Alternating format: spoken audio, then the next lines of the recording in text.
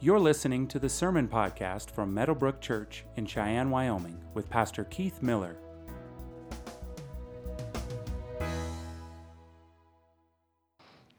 If you're visiting with us, we stand to honor the reading of God's Word because I really do believe this. I feel this. The elders of this church feel this. Many of you feel this, that I don't have anything better to offer you than what's in this book, and we believe that this book, the Bible, is the Word of God, that every word we read in these pages, when we read it, you hear the very voice that spoke the galaxies into existence, through these words. And so we are in Matthew chapter 7, beginning with verse 21. Not everyone who says to me, Lord, Lord, will enter the kingdom of heaven, but the one who does the will of my Father who is in heaven.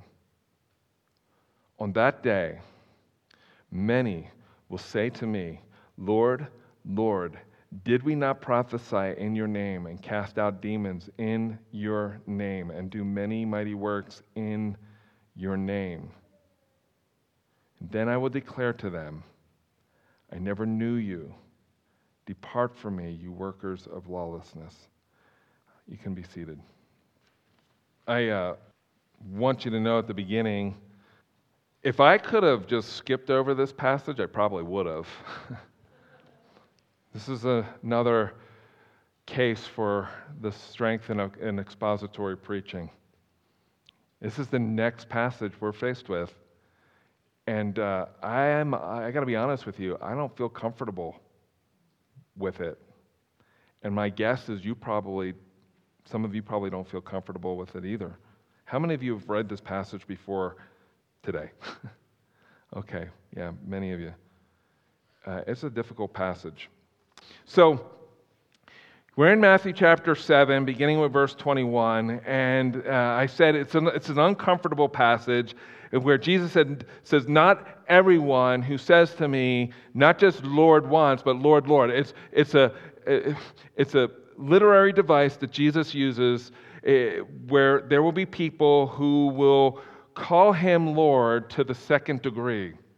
It's kind of like us using an exclamation point or all caps.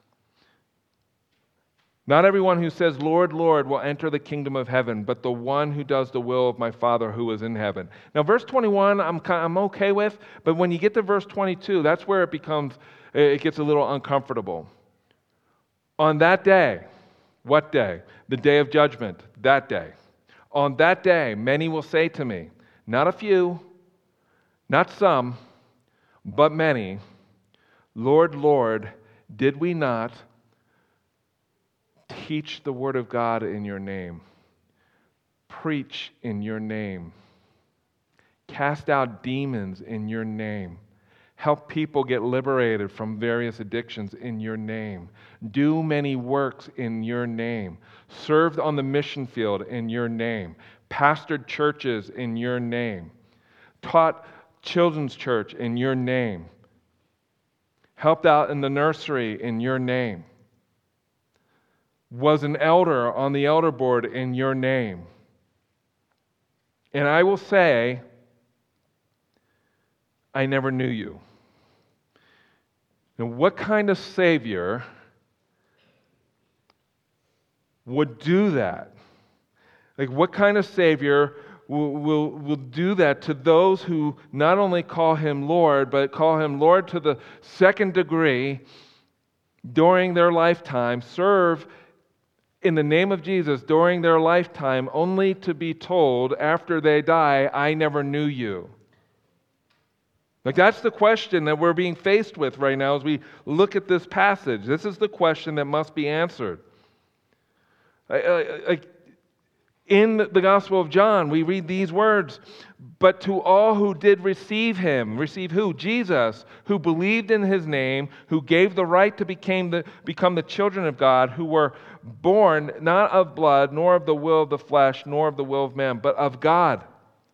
Like there will be people who will come to Jesus thinking that they receive salvation and will stand before him on the day of judgment and find out that they had no such thing. So I don't know if you remember some time ago when I was preaching through this series, I mentioned a phrase called, the phrase is a hermeneutical key. Anybody remember that? Like 2 people in the first service did, so first service wins. One person in the back. You don't need to remember it. But I just want to reiterate what I said about the hermeneutical key.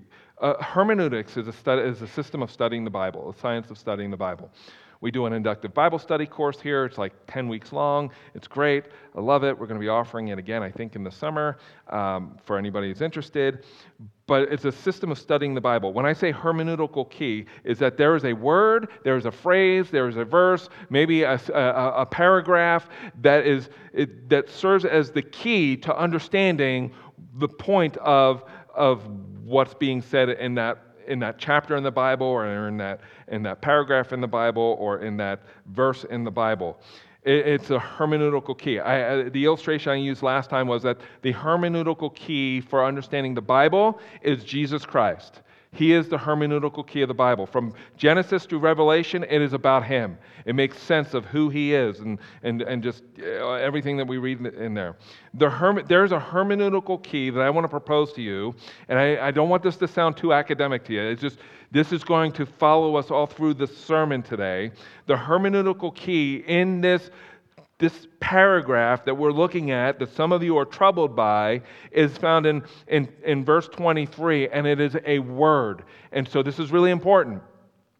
It is when Jesus said, "And I will declare to them," the many who prophesied in His name, who cast out demons in His name, who did many works in His name, "I will say to them, I never knew you." Now the word "know" there is a Greek word. It's the Greek word gnosko. It is in the Old Testament, in the Greek version of the Old Testament, it's the word that's used when Abraham knew Sarah. It's not just a word that's used in a sexual sense, it's used in a full knowledge sense. Like not just in your head, but there's a relationship here, and this relationship is growing and it's deepening, and I'm getting to know this person. Jesus said that He will say to the many, "I never gnoskoed you. I never knew you.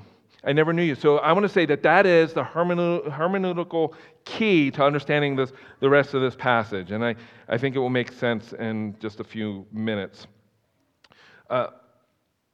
Jesus could have said, there's another word for know here. He could have said, or He could have used a different word. He could have used the same word for know that He used in Matthew chapter 7, verse 11, where He said this, "If you then, who are evil, know how to give good gifts to your children, how much more will your Father who is in heaven give good things to those who ask Him?" The word that He uses there is oida. So there's oida and there's gnosko. Oida is like, I know what my wife's face looks like in a crowded room. I think that's oida. Gnosko is, I know I've going to be celebrating 25 years of marriage with my wife in May. I gnosko her. Those of you who have children, I know my children. I gnosko them. They gnosko me. Now you have gnosko in your brain for the rest of the day. You'll be making poems and singing songs. No. He could have used oida, but He uses gnosko here. This is really important.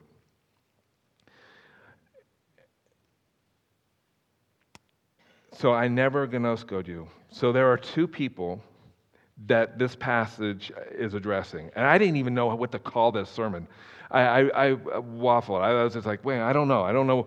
What should I call it? And so the title of the sermon is 2 Types of Christians, because I couldn't come up with anything better than that. But Jesus is describing 2 types of people who use the word Lord in relationship to what they believe Jesus is and who they believe Him to be. And so the first is those who say Jesus is Lord. So I have 2 points: those who say Jesus is Lord and those who know Jesus is Lord. Those who say Jesus is Lord, they just don't say that he's Lord, they say, Lord, Lord. And the word that's used here is the same word that's used of Rome, that the people would use to describe like Caesar or an emperor, that he is Lord. It is not just a term to reflect somebody's position, it is a term used to reflect somebody's divinity. So in Jesus' day in Rome, people believed that the emperor was a god or one of the gods, and they would call him Kyrios, which means Lord. It's the same word that's used for master. It could be translated as master. It could be translated as owner. And in this case, Jesus said there are going to be people who recognize Jesus as divine. So these are people not only who call him Lord, they're orthodox in calling him Lord. They're theologically sound in the way they call him Lord. He is divine. He is not just some man. He is both man and he is God. He is Lord, and he is, claims lordship over our lives. And so Jesus uses this literary device as a way of emphasis. It's the same literary device that's used in the Old Testament. When David's son Absalom died, David said this, King David, he said, "Oh, my son Absalom, oh, Absalom, my son, my son." These are people who are, they're invested like in this Jesus. They believe everything that he claimed to be. And yet Jesus said, there will be many, not a few, many who he will say to them, "I never had a relationship with you." Does that bother you? Like, that should bother you right now. You're like, please make it get better, Keith. I think it does get better, but we need to understand what Jesus is saying here for that to happen. So, like I said earlier, these are people the people Jesus is describing are people who were pastors, people who were missionaries, people who were in the church, like physically in the church. They probably did their devotions in the morning. They attended Sunday school, or they taught children's church. Like, they did all these different things. And yet Jesus never knew them. And not only were they orthodox in their belief of who Jesus was, but they were convinced they were serving him. I mean, think about that. Pastors, the wives of pastors, the children of pastors, there will be many who will hear, "I never knew you." Seminary professors, life group leaders will hear, "I never knew you." And not just, "I never knew you," but "Depart from me, you workers of lawlessness." What is Jesus saying? Tim Keller said something I thought was really good. I want to share it with you. The words will be on the screen. He said, what Jesus is saying is, you have the doctrine right, you're excited about me, you're in the church, you're doing ministry, you're changing people's lives, and you're not saved. You have no saving relationship with me. There is no real spiritual connection with me. There never has been. I never knew you. And so the questions that we should be asking ourselves right now, in the context of these four sets of twos, right? The first set was the narrow gate versus the wide gate. The other one was, like last week we talked about it, the false teachers versus true teachers. And now here we find ourselves facing, the true Christian versus the fake Christian. And we should be asking ourselves, am I on the wide road, or am I on the narrow road? Am I a tree that is disease producing no fruit, or am I a tree that produces fruit? Does Jesus know me as his own, or does he not know me? I think those are the questions Jesus is forcing us to ask ourselves as we encounter these verses. And just because you claim to believe in Jesus doesn't necessarily mean that you really know him. This is a hard one, right? Just because your child said some prayer in some backyard Bible club, that child repeated some words, doesn't mean that child knows Jesus. Jesus prayed a prayer for those who would wind up following him, those who would wind up believing in him. It's in John chapter 17. I'd encourage you to read through it sometime. It's really, really encouraging. But those first 3 verses say this: Father, the hour has come. Glorify your Son, that the Son may glorify you, since you have given him authority over all flesh to give eternal life to all whom you have given him. And this is eternal life, that they know, gnosko, that they know you, the only true God, and Jesus Christ, whom you have sent. Jesus is not interested in lip service. He's not interested in some prayer you prayed. He's interested in your heart. And that's the point here. He's interested in your heart. Where is your heart? What kind of relationship do you have with him? Like the Apostle Paul in Philippians chapter 3 contrasts, in that chapter, contrasts his relationship with Jesus versus his pursuit of religion before he met Jesus. So he went to seminary, he studied under some of the best teachers, he was a Pharisee of Pharisees, he knew the Old Testament and probably had much of it memorized. And then he met Jesus on the Damascus Road. And he describes this, just what happened in terms of the worth of this relationship that he has in Philippians chapter 3, and this is what he said. This is what he wrote. He said, "But whatever gain I had, I count as loss for the sake of Christ. Indeed, I count everything as loss because of the surpassing worth of knowing Jesus." That's a gnosko word again. Knowing Christ, Jesus my Lord. For his sake I've suffered the loss of all things and count them as rubbish. That's the nice word in the ESV that the ESV uses. It's really dung. I count it as dung, in order that I may gain Christ and be found in him, not having a righteousness of my own that comes from the law, but that which comes through faith in Christ, the righteousness from God that depends on faith. That's how I want to know him, Paul says. This is how I'm knowing him. I have a relationship with him, and all the pursuits that I had before is like dung compared to having Christ in this way. And he continues in Philippians chapter 3, verses 10 through 11. Let's read this together. Ready? That I may know him and the power of his resurrection, and may share his sufferings, becoming like him in his death, that by any means possible I may attain the resurrection from the dead. How many of you are familiar with just Christians deconstructing their faith? Right? So there's a number of them that I no longer believe in Jesus. The way to prevent yourself from deconstructing your faith is to know Jesus in this way. I want to know him and the power of his resurrection. I just don't want to know about it in my brain. I want to know it experientially, that I may share his suffering, so that when cancer comes, I know that when I breathe my final breath, there's something way more glorious on the other side of eternity. Becoming like him in his death, that by any means possible I may stand up amongst the dead ones. Literally, that's what the Greek would kind of lend itself to. Like, I would be standing up among the dead ones. That's how I want to know Jesus.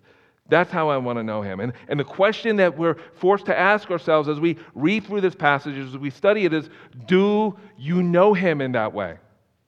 Are you pursuing to know him in that way? Or is it just oida? Is it just... he's divine. He's the Son of God. Yes, he's God in the flesh. And it doesn't leave the brain and never penetrates your heart. Or do you gnosko him?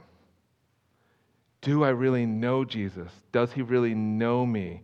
What place does he have in my life? Like, these are good questions to ask.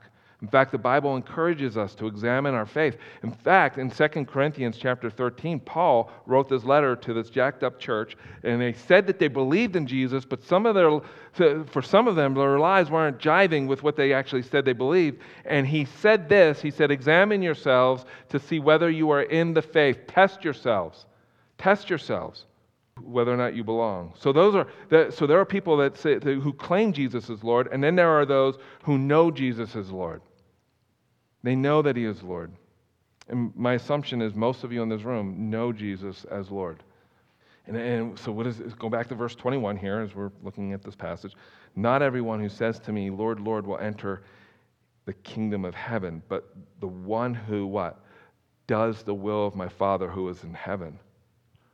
What is Jesus saying there? So do we have to do stuff to get to heaven? Do we have to do righteous stuff to get to heaven? No, he's not saying that at all. He's saying that the fruit of a gnosko kind of knowledge of Jesus will evidence itself in the way you live your life. It's going to change your life. It's going to affect your appetites, which my guess is that many, if not maybe all of you in this room, can reflect on your life and see how you used to have appetites for certain things in life that have changed as a result of coming to know Christ. Can you think of those things? Like something has changed in you, and I could tell you what's changed. You've been born again. That's what the Bible says. You are a new creature in Him. It is in a gnosko kind of knowledge of Jesus is reflected in the way you live your life. Doing the Father's will is evidence that you're on the narrow way. That you came to the cross, you were poor in spirit, you had nothing in your hands to offer Him. You recognized that. You were beside yourself. You came to the cross, mourning over your sin. Blessed are those who mourn. That's the second beatitude. And you were willing to lay down your pride before the cross. Blessed are the meek.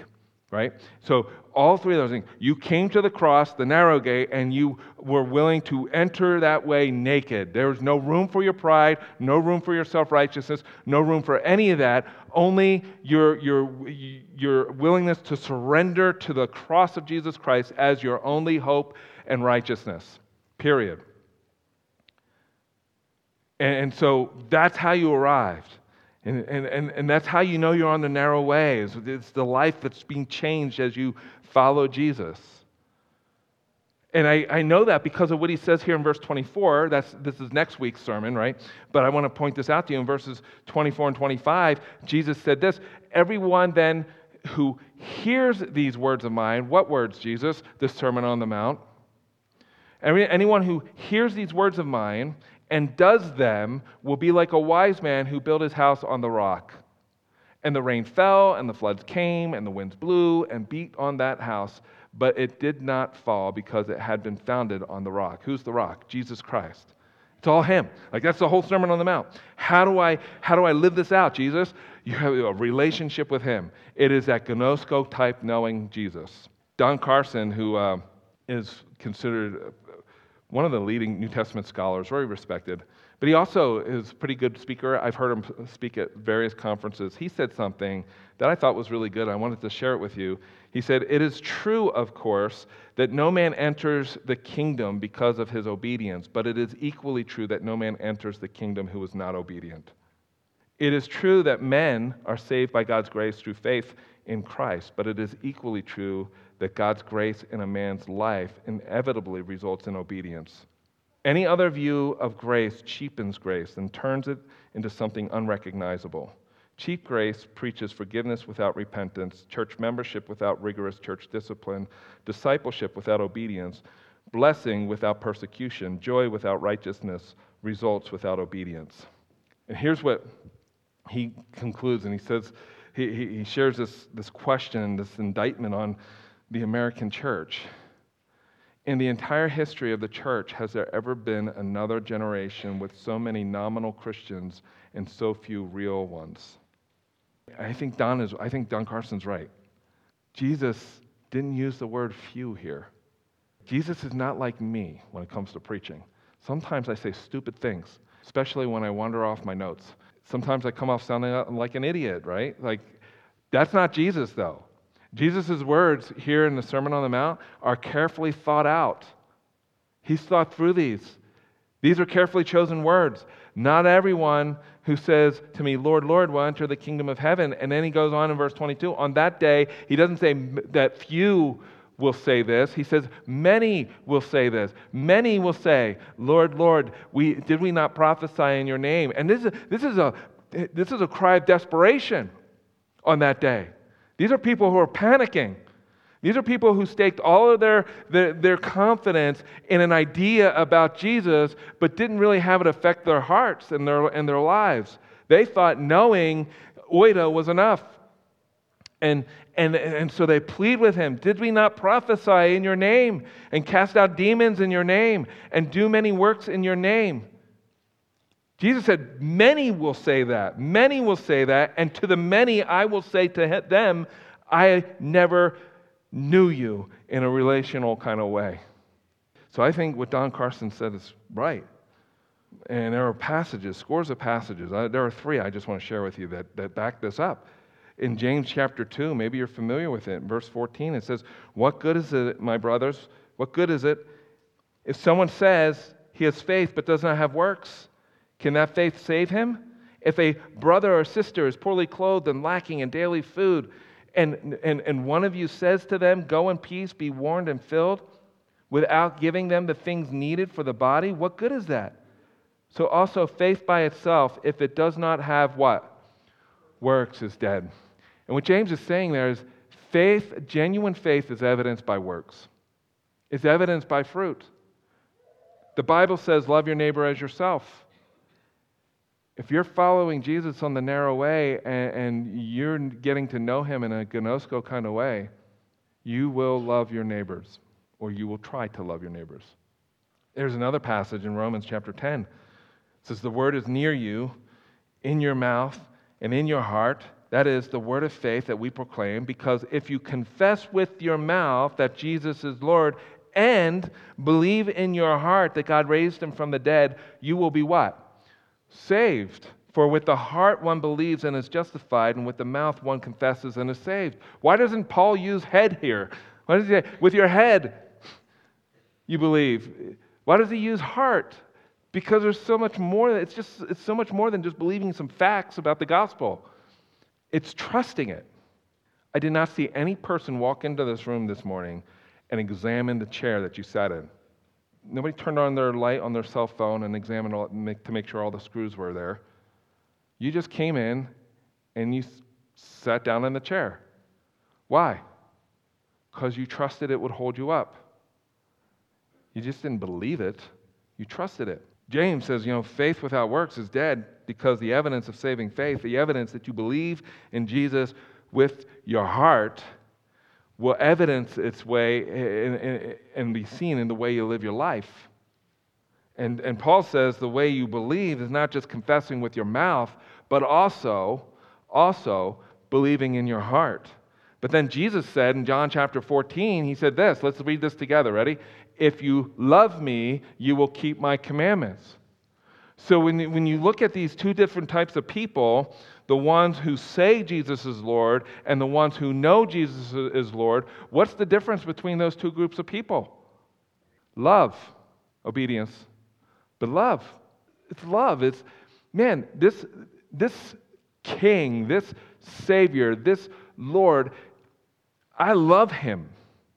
I believe that he is God in flesh. I believe that he lived the life that I could never live, and he died this death that I certainly deserve to die under the wrath of God, but I just don't believe it in my head. I feel that. Like I feel it. And he is everything to me. He is everything to me. Now, I think if we're all honest, when people are watching us, and even when we are honest with our own hearts, that doesn't always reflect itself in our lives. But man, my appetites are changing. My guess is that your desire is like the desire I have. I can't wait for the day that I no longer struggle with sin. I can't wait for that day. Anybody? Takers? Like, I can't wait.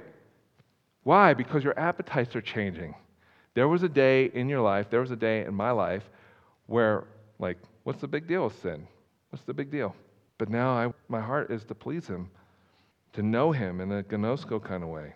The one who knows Jesus as Lord has come to him not only because he is the only way to heaven, not only because he is the only means to receive the forgiveness of sins, not only because he conquered death and promises the same to all who trust him, but because he is a treasure to be treasured. He is a beauty to be beheld. He is a majesty to be wondered at.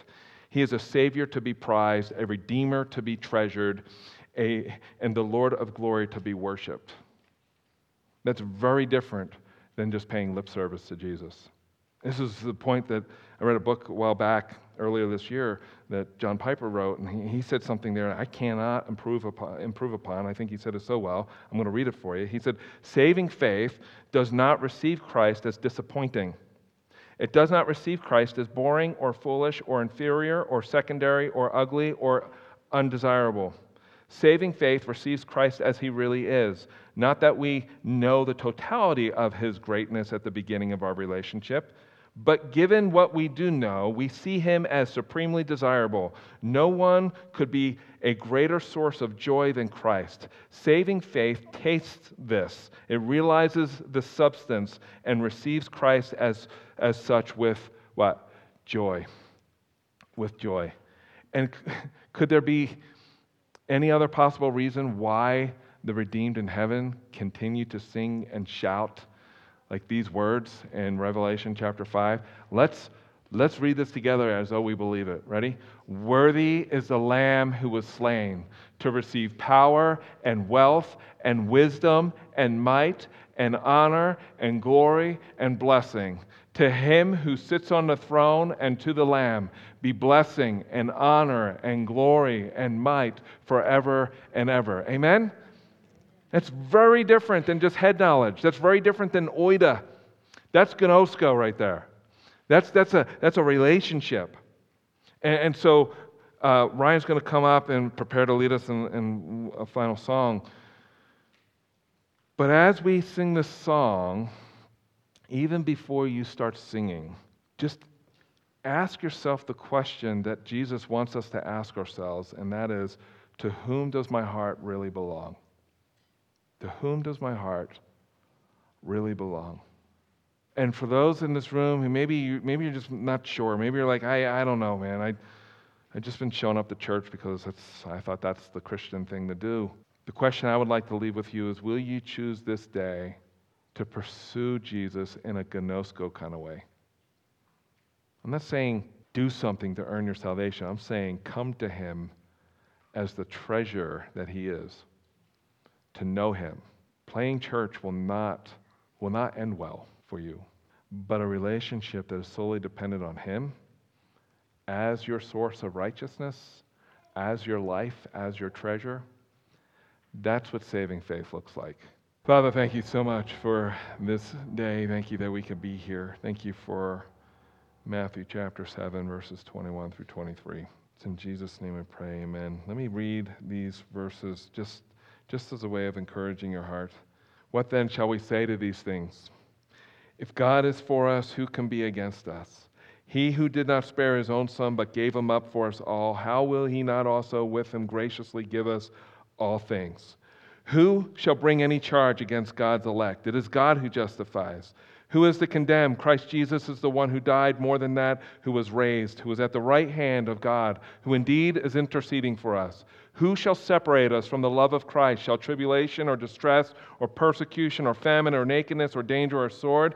No, in all these things we are more than conquerors through him who loved us.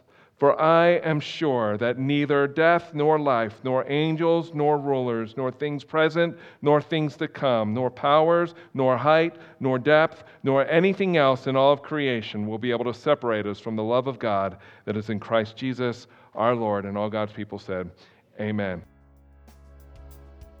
Thank you for listening to the Meadowbrook Church podcast. For more information about our church, visit meadowbrook.org.